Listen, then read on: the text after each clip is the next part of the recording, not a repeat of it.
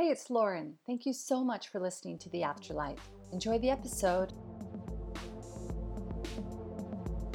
This episode has been brought to you by me and my business, Lauren Grace Inspirations.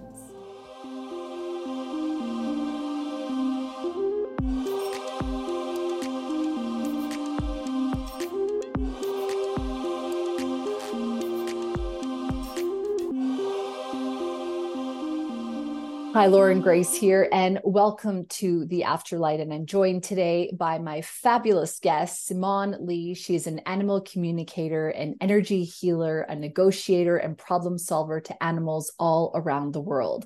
Simonne can help you if your pet is having a difficult time with change, aging, health, moving, change in behavior, or any additions to the family household. Simonne has an ability to be able to create a safe space for a deeper understanding and healing between you and your pet. Simonne is going to be joining me and you today to talk all about all things animal communication. We're going to talk about her process. I am dying to know why she thinks animals are here and how they are assisting us. I also would love to know whether or not animals communicate in different ways based on their species, and maybe whether or not they have some wisdom that they'd like to impart to you and me today. So Simonne, welcome to the show. Thank you so much for being here. It's not your first time on the show. In fact, I think it's like your third time now. Yes, and thank you for having me again. It is my third time. Sometimes when I get on with a guest, I get on with all of them, but, some of them we have like a little special bond. And I think that you and I have that. And I just love getting to know you and I love having you on the show. And when you're someone like yourself, who's so multifaceted, we've been talking so much about light language, for example, in our other episodes. I actually should tell the listener at home, one thing that was really funny is, so Simonne and I recorded our light language episodes, and I think it was maybe part 2, and I had my dog George here, and I went, I like picked him up and showed Simonne because I like to show him off, and then she goes, oh, George, do you remember this conversation that we had? So Simonne says, oh, George is telling me that he's very handsome, and I went, oh, right, you're an animal communicator. And I think because we hadn't been talking about animals, that idea had escaped me. And then later on that day, we went to the post office and 2 people told George how beautiful he was. And I was like, stop it. He knows. So He loves it. Mummy tells him that all the time as well. great. Yeah. So true. So after you said that, I was like, oh man, we really need to have a conversation all about communication with our animals. So before we get into this subject, can you, just for our listener at home who might not be familiar with you, tell us a little bit about yourself? And today we'll be kind of niching down a bit on the subject of animal communication. So when did your spiritual journey with the animal world begin? I've always had it. So I am an only child growing up, and my mum always got me pets, and my pets were my siblings. And my mum said I always had a natural ability with animals. They were always calm around me. They would always just relax into me. And I'd talk to them, I'd play with them. I had all sorts of animals: dogs, cats, birds, fish, guinea pigs. Back in the day, she even tried to get me a turtle. Not allowed now. But so I'd always have this ability and to talk to them, and I could hear them back. I thought it was normal.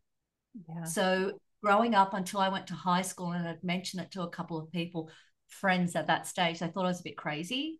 So then I hid it. And then in my 20s, when I traveled overseas for a couple of years and then came back and adopted a cat called Cubby, that's where it really cemented the animal communication.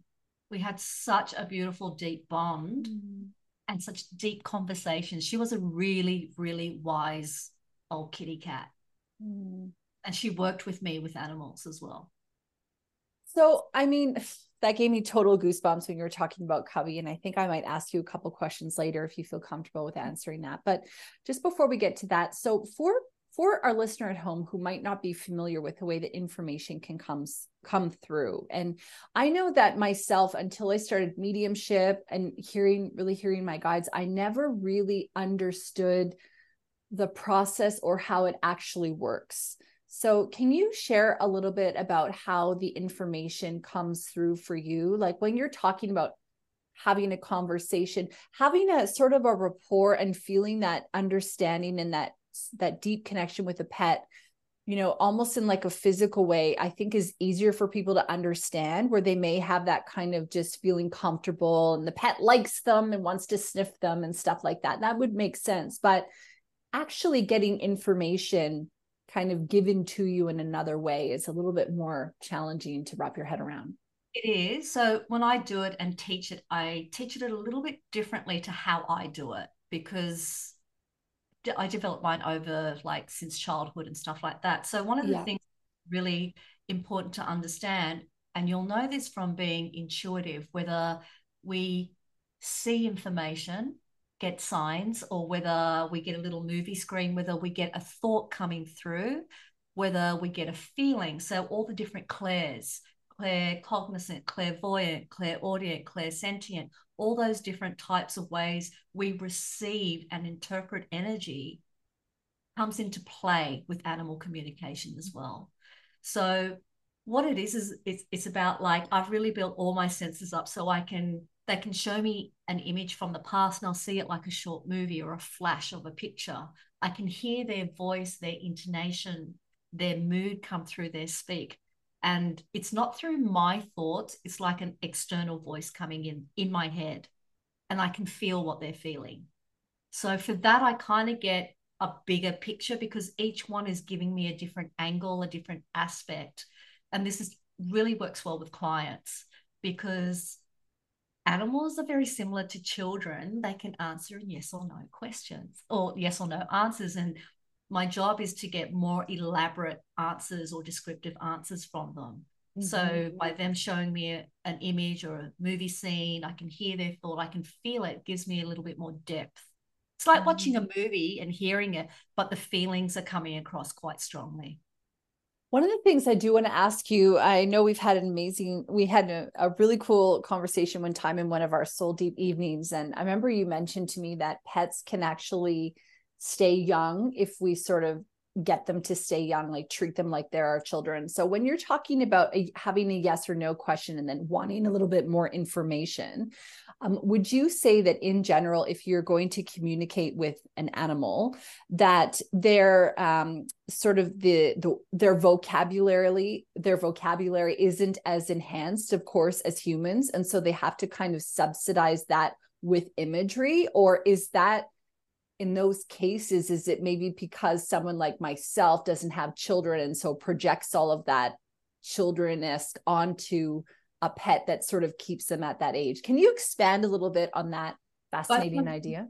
And both comes into play with what you just said. They're both sides of what you said. So just as we have a dominant sense that works for us in how we receive information and energy through energy, animals have one as well. So they might talk more through pictures. Some might send messages more through words or feelings. They'll have a dominant sense as well. And I usually always work with the top three, especially when teaching it, because it makes it easier for you to understand. Mm-hmm. Some animals are better at receiving information or conversations rather than sending or conversing back with you. So the animal communicator's job is to entice them to speak more. Some haven't used that muscle, so it's really developing and activating it on the spot. And if they're used to being cooed and kept as a pamper baby, they don't need to express more. Yeah, you know, yeah. They get what they need through their cute looks, their behavior. And most people that have pets, I'm going to say nearly everyone that has a pet does have their own form of animal communication. So a lot of it might be physical cues when they're really excited. I can tell you every single person that's had a dog or a cat has been given the paw when they know their animal's not happy with them.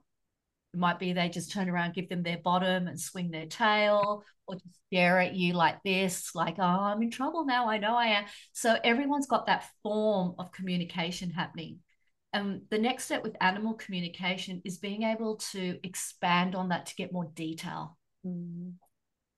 And also, would you say about being intentional that you're doing that? Because I think that a lot of pet owners, for example, at least in my experience for myself, is we give a lot of directives to our pet. Do this, don't do that, come here, sit, lie down, right? We are always sort of telling our pet what to do, at least with dogs. I'm not sure if it's the same with cats. So we're not always opening up the chain or the channel to have a conversation back. And it's funny because when you were talking about being given the paw, I automatically had this vision of sometimes when I'm taking George out for a walk and I ask him to come to me, he'll sometimes look at me and go, I don't think so, and just go off and do his own thing. So I know that, like, they challenge you like kids do. They still challenge you. So yeah.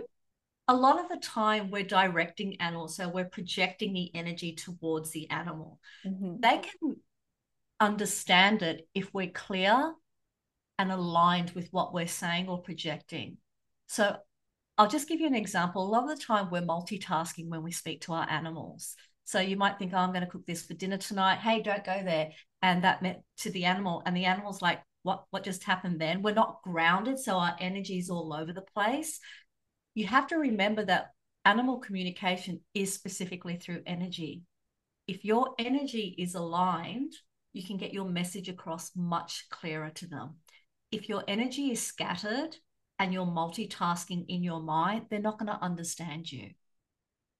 One of the things that I always say to clients is that don't focus on what you don't want your pet to do or your animal to do. You can say no, but focus on what you want them to do. So have an image in your head of what you want them to do, say what you want them to do, and feel it.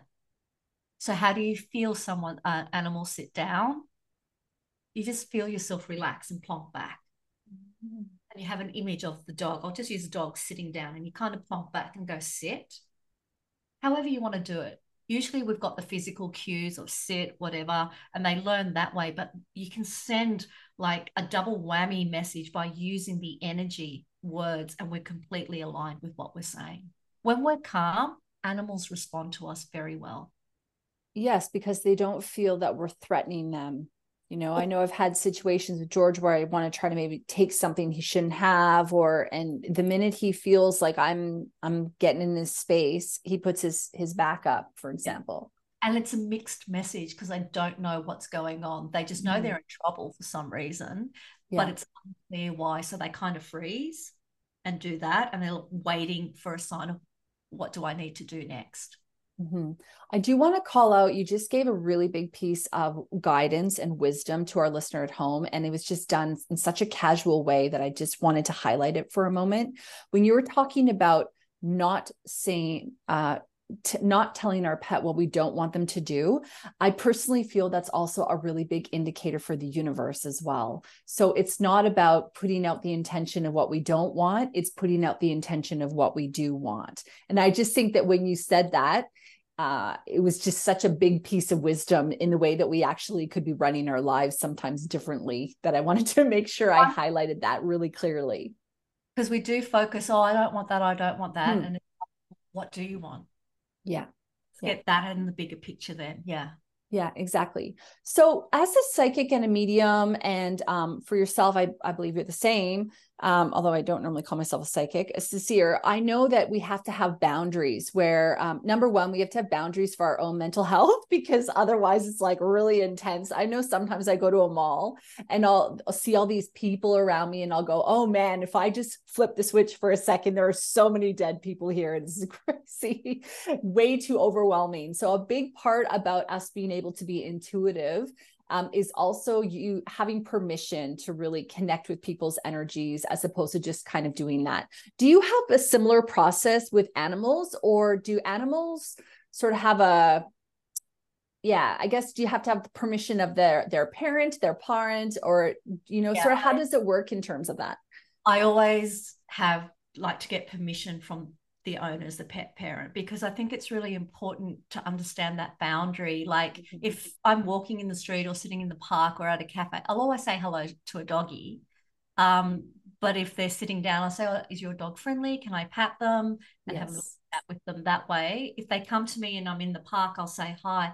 But it's more like, hi, nice to meet you, instead of that in-depth connection. Because not our place to do that. It is boundaries and respect, Mm-hmm. just to be aware of that. Yeah, Yeah, and 100. you're not working. You don't want to go Not into working, anything with this and animal, and yeah. it's that over familiarity you can have with a person even that makes them uncomfortable Mm-hmm. when you Yeah. feed them. So I think that's really important. The other thing is people, pet parents, they're protective over their pets, their animals. Mm-hmm. You don't want to seem over familiar because they might think you're trying to steal them or something. Yes. Yes. Who's this crazy dog lady? Yeah, she's talking to my pet like she knows them. Yeah. So let's talk a little bit about different types of species, because I think that, in general, it's really easy for us to go and talk about, working with dogs and working with cats because they are sort of the more common animals. But you mentioned that when you were growing up, you actually had a lot of different, I guess, siblings of different species. And I know that one time we talked as well, you had a snake in an aquarium behind you. So I guess they must be, is it Yeah. still there? Oh, yes. There we go. No, but yes, he's there. So cool. So let's talk a little bit about connecting with different species. So, in your experience, when you're working with and connecting with animals, do different species communicate differently, have different maybe things to say, or do you find that the personality of the animal really comes through and the species is just not really relevant? Okay, so in my personal experience, it's all the same to me. It's like the personality. It's like someone from a different culture might have a different accent and they might talk at a different pace. It's like talking to someone that's got ADHD, they're going to talk fast and you really have to listen as well. Sort of Yes. something like that. But for me it was easy, but it was when I was learning to teach it that I actually realized the difference. So dogs and cats kind of speak at the same pace. Birds, and I'm going to talk about it in frequency vibration. So that's like the average person that we know that we're familiar with speak at that level with. That's, I'll just say the centered line. Birds speak at a higher frequency and really, really fast.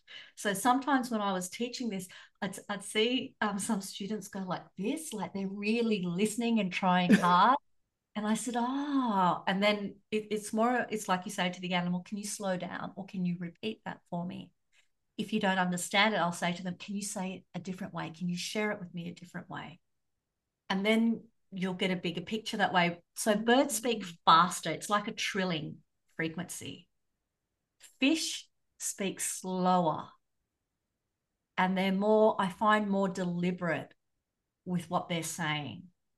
My snake, and I've spoken to a few snakes, they're more very grounded in energy snakes, unless Mm. they're scared, obviously. And then they'll freak everybody out because they move so quickly. But I just feel that dogs and cats are the medium ones and bunnies as well. But the birds start to go flightier and higher in frequency, and the fish are a little bit lower, kind of Yeah. like moving in water. Does that make Yes. sense?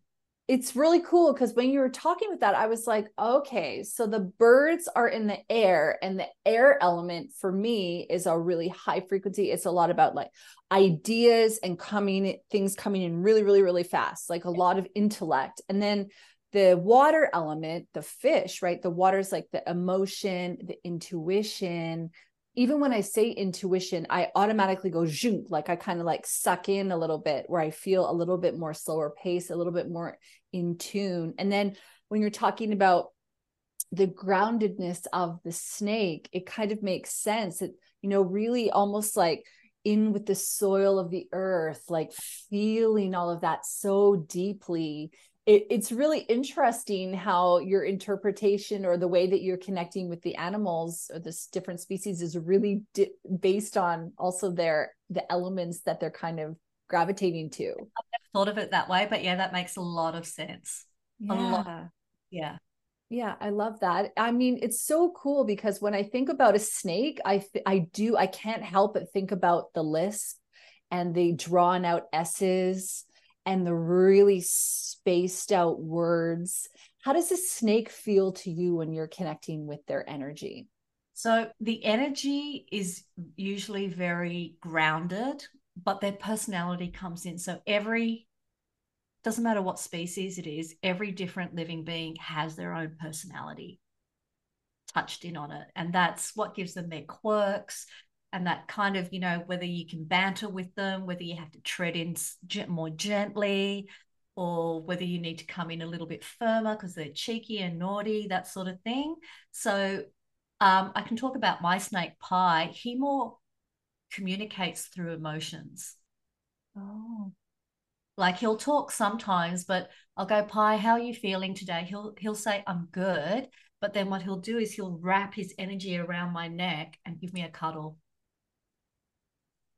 Amazing. And then if I'm stressed, he'll come up around my neck and go, and just I get the feeling of a weight on me, and he'll just go, are you okay? He's very soft. But it's more through his emotions. Whereas my cat, Nero, that passed away last year, because Cubby was the one I had before, he was more a talker. Like, what are you doing? Why are you doing that? I don't like you doing that. He was just always talking. When you talk to your pets, Simonne, do you speak out loud to them or do you speak to them within your head? Both. Okay. Both. It's kind of like what I do their dominant sense. Okay. And sometimes if it's complex and I want to really be descriptive, I'll use the feeling, but I'll describe it in words and maybe send a photo. With animals, when I do a session face to face for clients, I'll say it out loud so the pet parents can hear what I'm saying. Yes. Yes. So why do you think that animals are here? I mean, you talked about being like an only child when you were growing up. I don't know whether or not you live alone or not, but I think that for me, like, getting George, because I don't have children, I feel that he's really given me the gift of being able to almost be a parent with him. So, and I remember reading, well, sorry, I should rephrase this. I started the book by, I think it's like what's his name? It's escaping me right now. I'm looking behind me at the moment because I do have his oracle deck with Colette Baron-Reed, but Vilnero, it's like a Spanish name. I'm so sorry. If it comes to me later, I'll let you know. But he was talking about how we need to go through these different roles in our life. So it's almost like we need to be the child, we need to be the teenager, we need to be the mother, and then we need to be the wise woman, just if we're using references to women.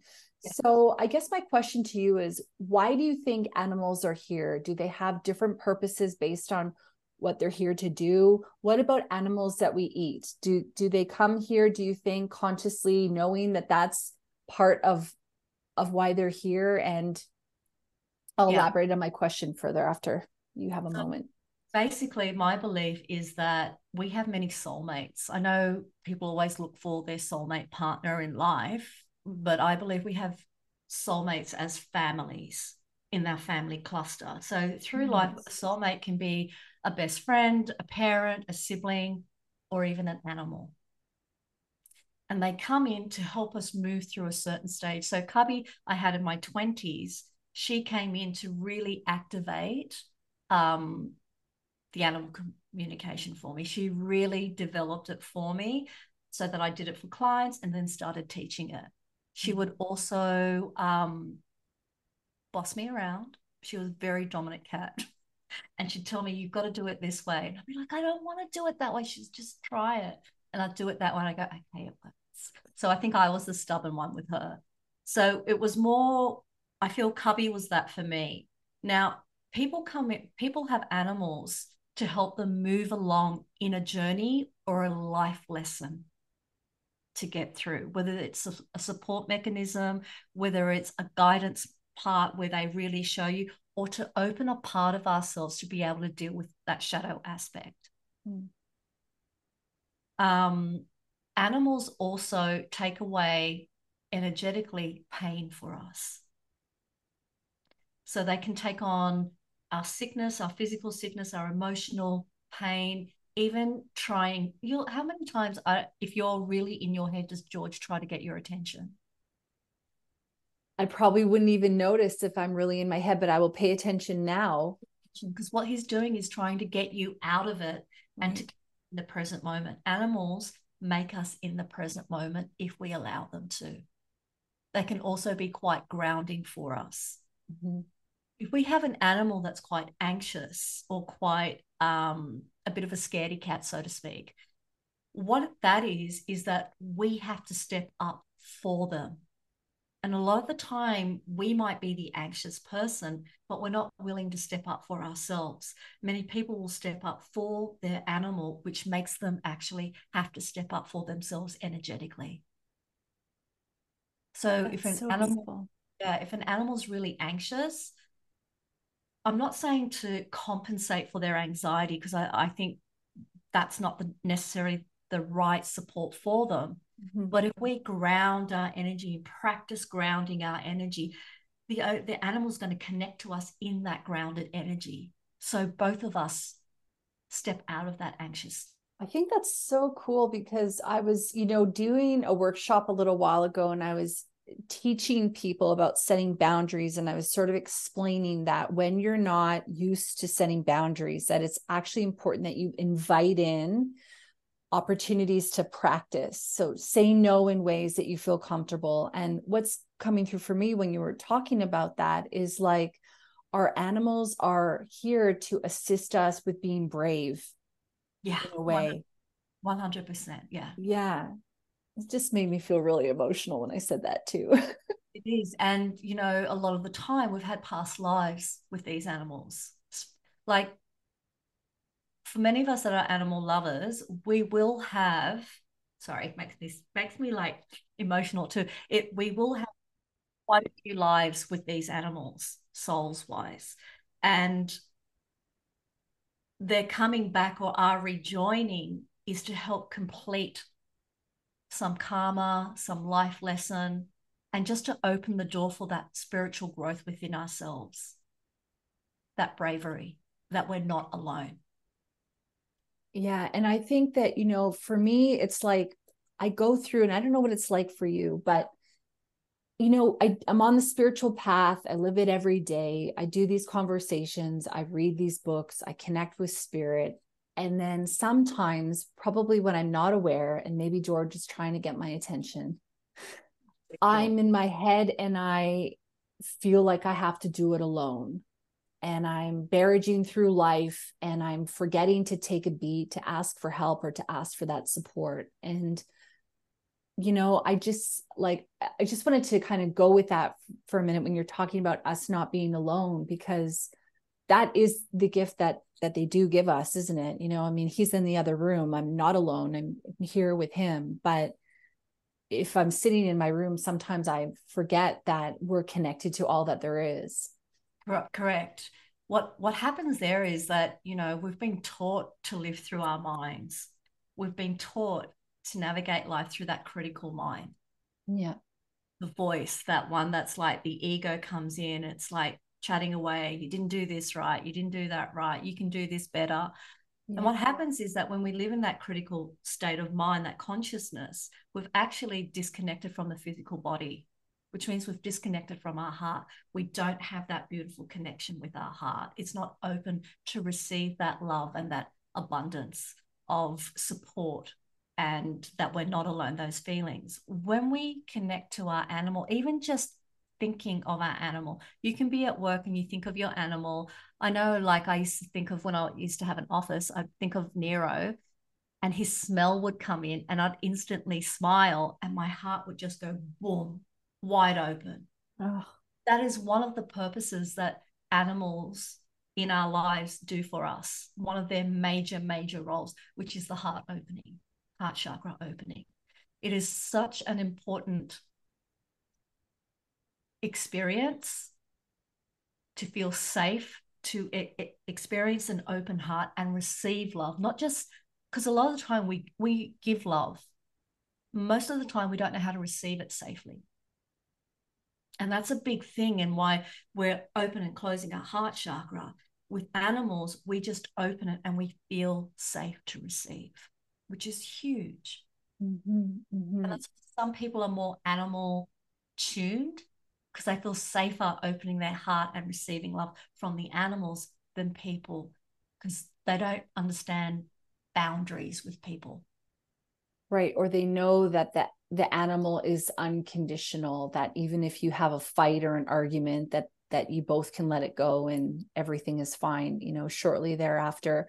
When you're talking about the heart, it's like I interviewed this woman on my show. I can't remember if I told you, but her name's Rhiannon Hines, and she's got an amazing book called The Keepers of the Light Codes. And I remember I was reading that book, and it was alarming to me how much it felt like home. Like from the first page, I just went, I found and I understood about the heart in a completely different way. And I feel like my soul had been yearning for that, because I've got heart tattoos all over. I've always been into heart. So it's always been my sort of thing, but I don't think I really ever got it in the same way. And one of the things that I realized that for many, many years of reprogramming my mind is that I was missing the key element of feeling.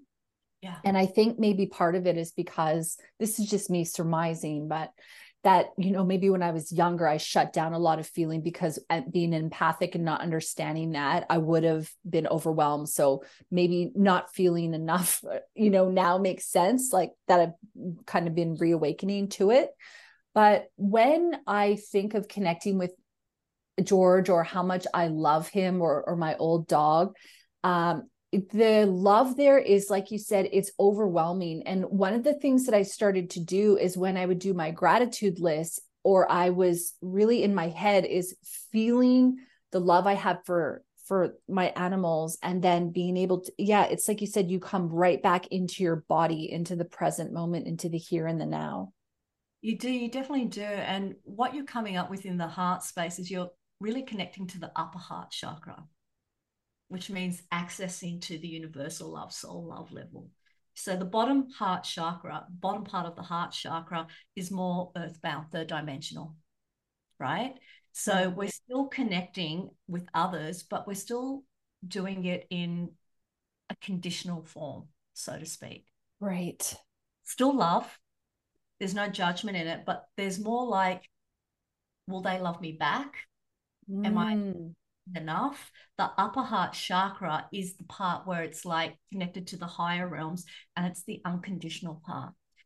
Most people know, or I want to remind them, if you have an animal, that we are their be all and end all. We are their point in the world that gives them a reference.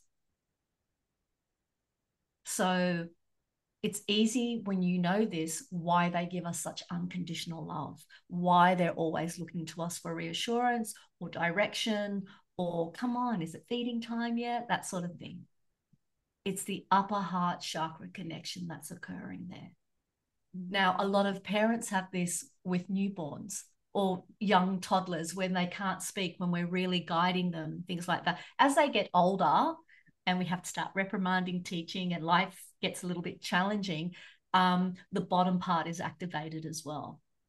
And then we have desires for what we want for our children as well. So that's where the bottom part gets activated.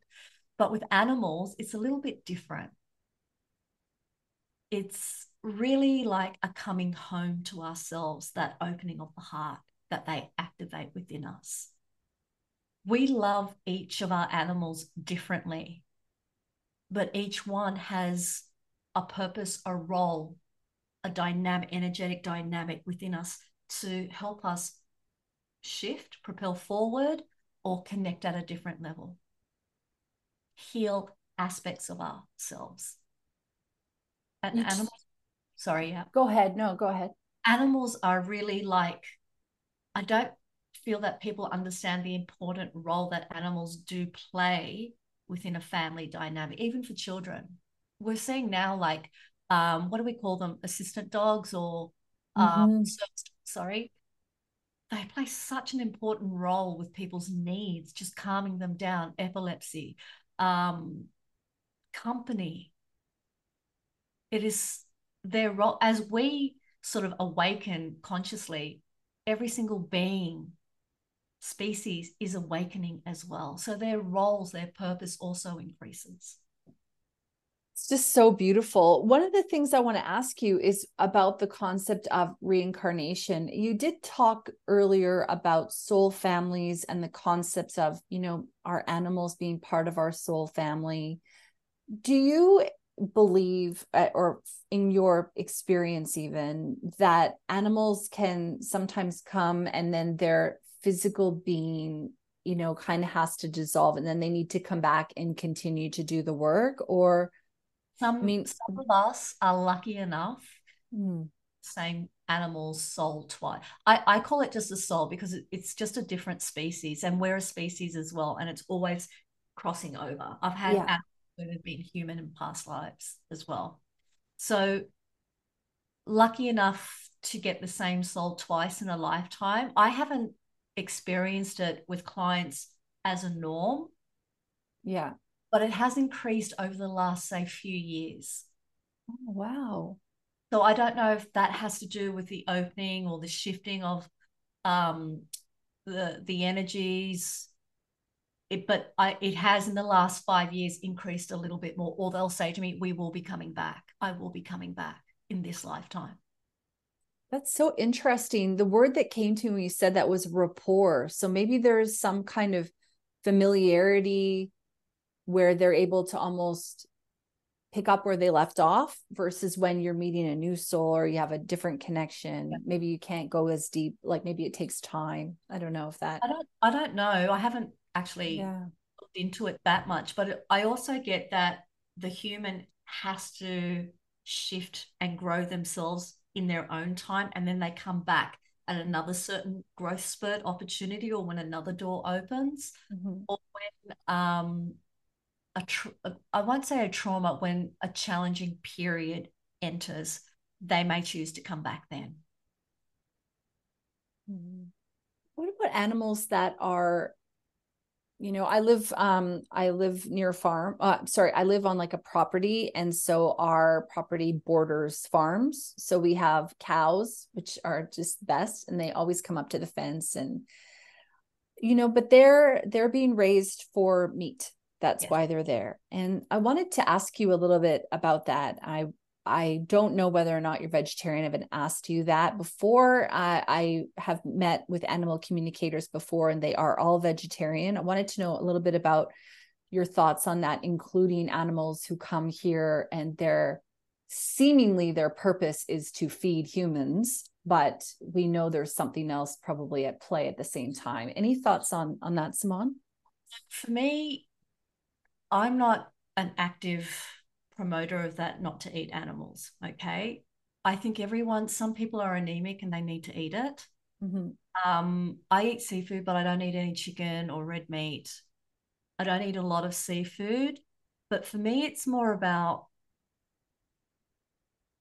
animals that are farmed. I feel that their soul knows this to experience it, and it's more that they do a service for humanity. They are living more in survival mode. And how I kind of liken that is to areas of the world that aren't necessarily living in luxury. They're in survival mode. And it's an experience for them. And it's like they actually purge some karma by choosing to do that. Mm. I It's remember, to society, to the human growth. yeah, I remember when I read Robert Schwartz's book, and it was called Your Soul's Gift. And he was talking about even examples of like when women miscarry or have an abortion, that sometimes there's a pre-birth plan there. I'm saying sometimes because I don't know if it's all the time. I'm just kind of paraphrasing, but that the soul wants to experience life, but not for a long time, like just almost a glimpse of it or for a moment. And there's like this connection or this agreement between the mother and the fetus or the soul, I guess, to So it experience that. Yeah.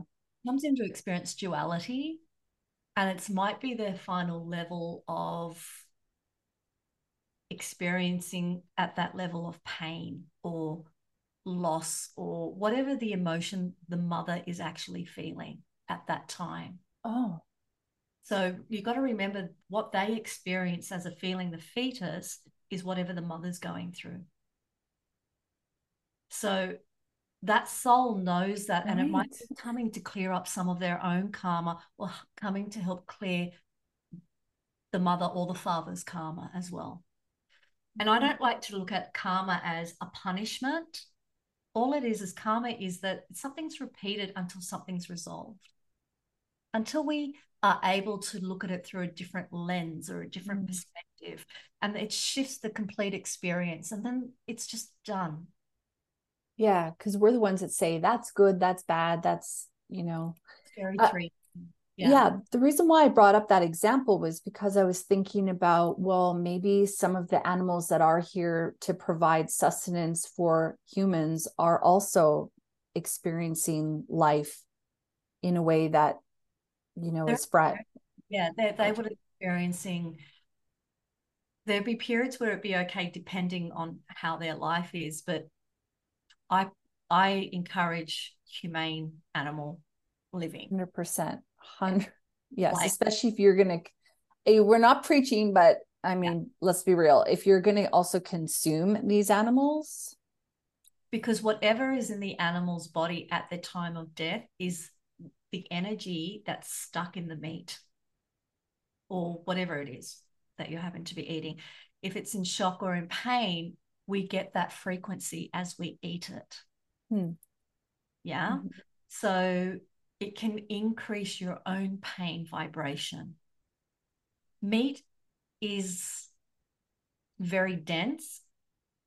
And if you're talking about energetically wanting to lift up, it's very holding and grounding and earthy. So I'm Mhm. not here to tell you what's right, what's wrong regarding your diet, Yeah. but it's just that if you want to lift up and have the higher frequencies a little bit more, maybe reduce your eat meating, Mhm. maybe eat just white meat or just be aware of the type of meat you're eating, like organic, that sort of stuff. Exactly. One of the things that I learned many, many years ago, and I will say don't do it every meal, but I do it whenever I'm thinking about it. And this is a note for me to continue this up, is I always say bless this food from, its moment of inception until now. So essentially from the moment all the way till I eat it, all the process and things like that. Do you believe that we can transmute energy, or is a dense, You know, yeah. the indigenous people of every country, they they have rituals for when they go hunting, and when they kill the animal, they do a ritual of gratitude, of thanking it Mm-hmm. and blessing it. And like for me, that's working in harmony with the animals, Mm-hmm. and then as they eat it, they're grateful and they're having that beautiful gratitude and blessing energy that they're ingesting. And it's like you hold the space for the animal soul to trans transmute. Yeah. I guess it comes down to also your intention and your awareness, where you're not just doing things, almost like brain dead. You're like being really conscientious that an animal actually was raised for this purpose and you get to enjoy that. And yeah. So one of the things I want to ask you about, and feel free to, say as much or as little as you want on the subject, but I remember someone asked me, they said, now that you realize you're a medium, does it change the way that you look at death? Does it make death easier? And I said, no, it doesn't. Because nothing is the same as a physical hug, when you're in a physical body, or, like you can get smells and we can get feelings, but it's not the same as when you can run your fingers through a mane or an animal's fur, or you can feel like a human, that you're hugging, for example. So I guess I wanted to ask you that question. Do you find that your connection to the other side, that your connection and your awareness of souls living on, reincarnation, even you as somebody who channels light language, so our star seed ancestry, do you find that that affects your connection with life and death, and the process of that? It does and it doesn't. So we're here having a human experience, no matter how enlightened we are. Grief is grief. And physically, we grieve a death. I think I always say that we need tears because tears are a show of how much we love that animal or that person. It doesn't matter if you don't cry as well. It's important to express how we grieve and remember it. What's hard for me is knowing it's about to happen. I kind of get into a panic mode. I remember my grandmother, I felt her passing 2 years before it actually happened. Oh, And for me, the lead up to of knowing it was going to happen creates anxiety for me. Once it happened, I was so at peace. It was like mm. I was holding the space and waiting for that moment to happen. And the same with my animals. It's like Cubby, my first one, she passed away because she had run away to die. She didn't want me to be there. And the Oh, day that she passed, I felt it. I felt like something had shaken my world. I didn't know what it was. And I remember saying to a friend, I don't know what's happened, but something so bad has happened. It's going to change my life. And she's like, oh, what do you mean? I said, I don't know, but it's not going to be the same again. And then a week later, we found her passed. It might have been a few days actually. With Nero, I knew it was going to happen. I knew it was going to happen around July, August the year before. oh. Sometimes knowing is not a good thing.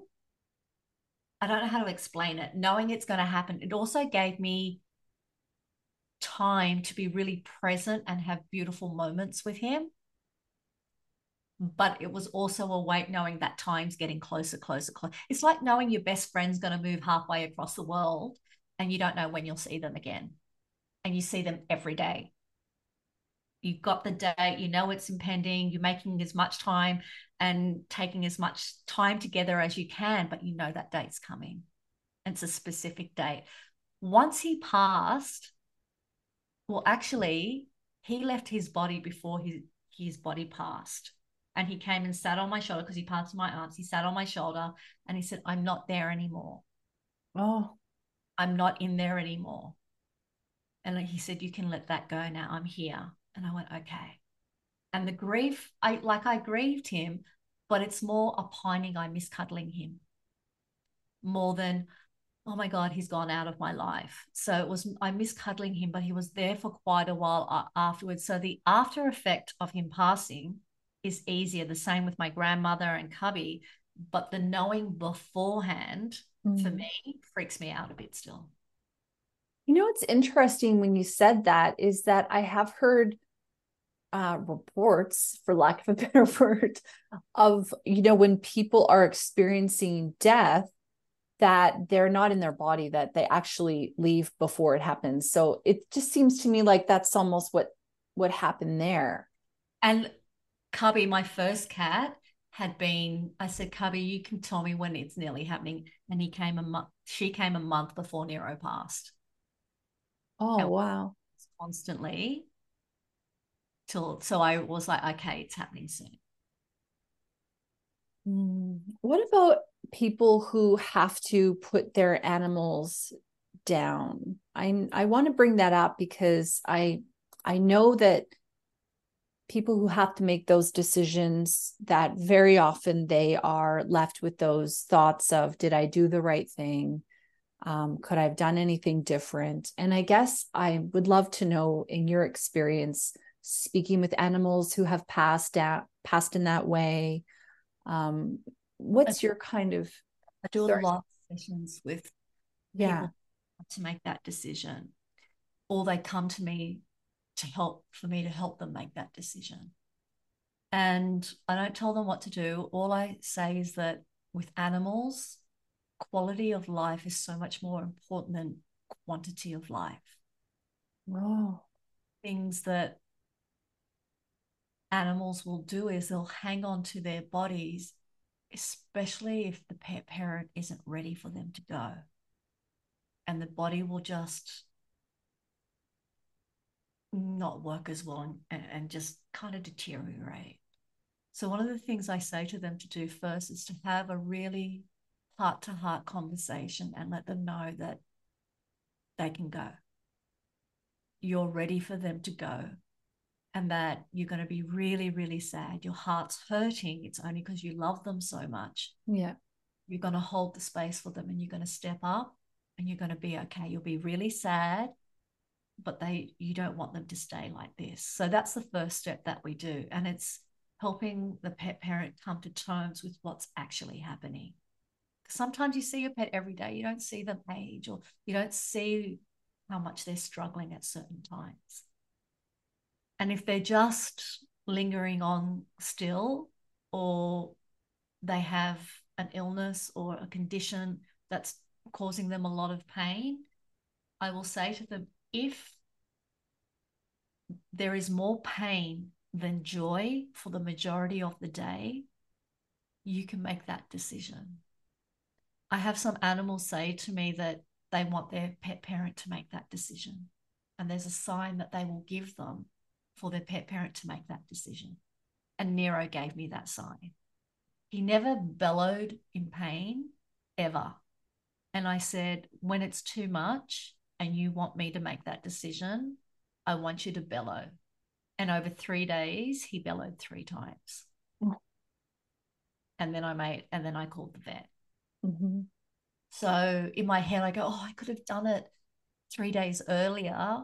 But in their eyes, what I really tell people is that the very last part of their life is not what an animal holds on to. It's not even what a human holds on to, as you would know. It's the duration of their life, the connections, what they experience. The last part, yeah, does have an imprint, but it doesn't take over their entire life that they had. No, in fact, some souls come to me and they don't want to talk about the death at all. They just want to show like highlights, like the highlight reel kind of. Correct. Yeah. And I said, it's not about your, because they go, please ask them to forgive me. I said, it's not about your animal forgiving you, but if you need that, they say they forgive you. It's about you forgiving yourself, but knowing that you did what they wanted and needed. Mm-hmm. You put aside your own feelings to help them. And I said, that takes a really brave and courageous person to do that at this time. So I have some clients that don't believe in that because of their religion, and they keep saying, help them go. And I say, they will go then at their own time. Their soul is leaving their body. Sorry, their spirit is leaving their body, but it takes time. Mm-hmm. It takes time for that to happen. You know what I think a big part about this conversation as well is really around the idea of trust, because I think that, you know, for myself anyway, my own experience, and I'd love to hear what you think, that, you know, doing mediumship and channeling work and stuff like that, it really is the biggest test in a way of trust that I've ever had. And a big part of that is because sometimes you don't understand what it is you're getting or seeing, and you have to just deliver. And sometimes it's not met with a, yeah, you did it, high five. It's met with a, that makes no sense to me. Yeah. And which can be very confusing. And you just have to continue to go on. And it's these opportunities of being able to trust yourself. And I think that in general in life, we don't really practice that skill very much. We don't.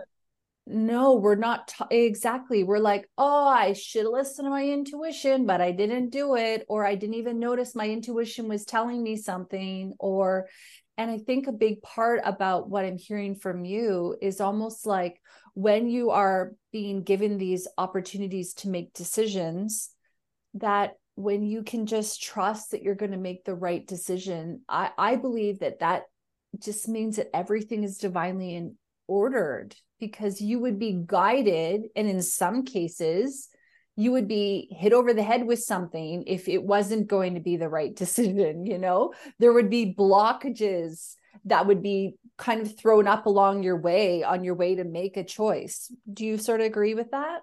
I definitely agree. And, you know, we're here to experience the duality of, if you want to call it in just black and white, light and darkness. pain and joy, mistake and success. That duality plus all the gray in between. It's not necessarily a right or a wrong, it's to experience. And if we can reflect on those experiences without judgment, we're learning our karma, we're resolving our shadow part of ourselves. And animals help us do that, even right to the very end of their lives. They help us to do that in how we step up for them to hold the space. Mm-hmm. When some clients feel like their heart's been ripped out because of the death of their animal, sometimes they need another animal to help them heal, to move across that. Sometimes they just want the space to reflect on how much they love the animal, to heal. And then when they're ready, they get another one.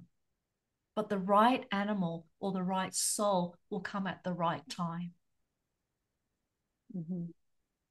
Some expect it to be the same as the last one they had, and they go, I got the same breed, but they're not the same. I don't feel the same about them. And that's where I say, you fall in love with every animal that you have differently, like we fall in love with people differently, partners differently.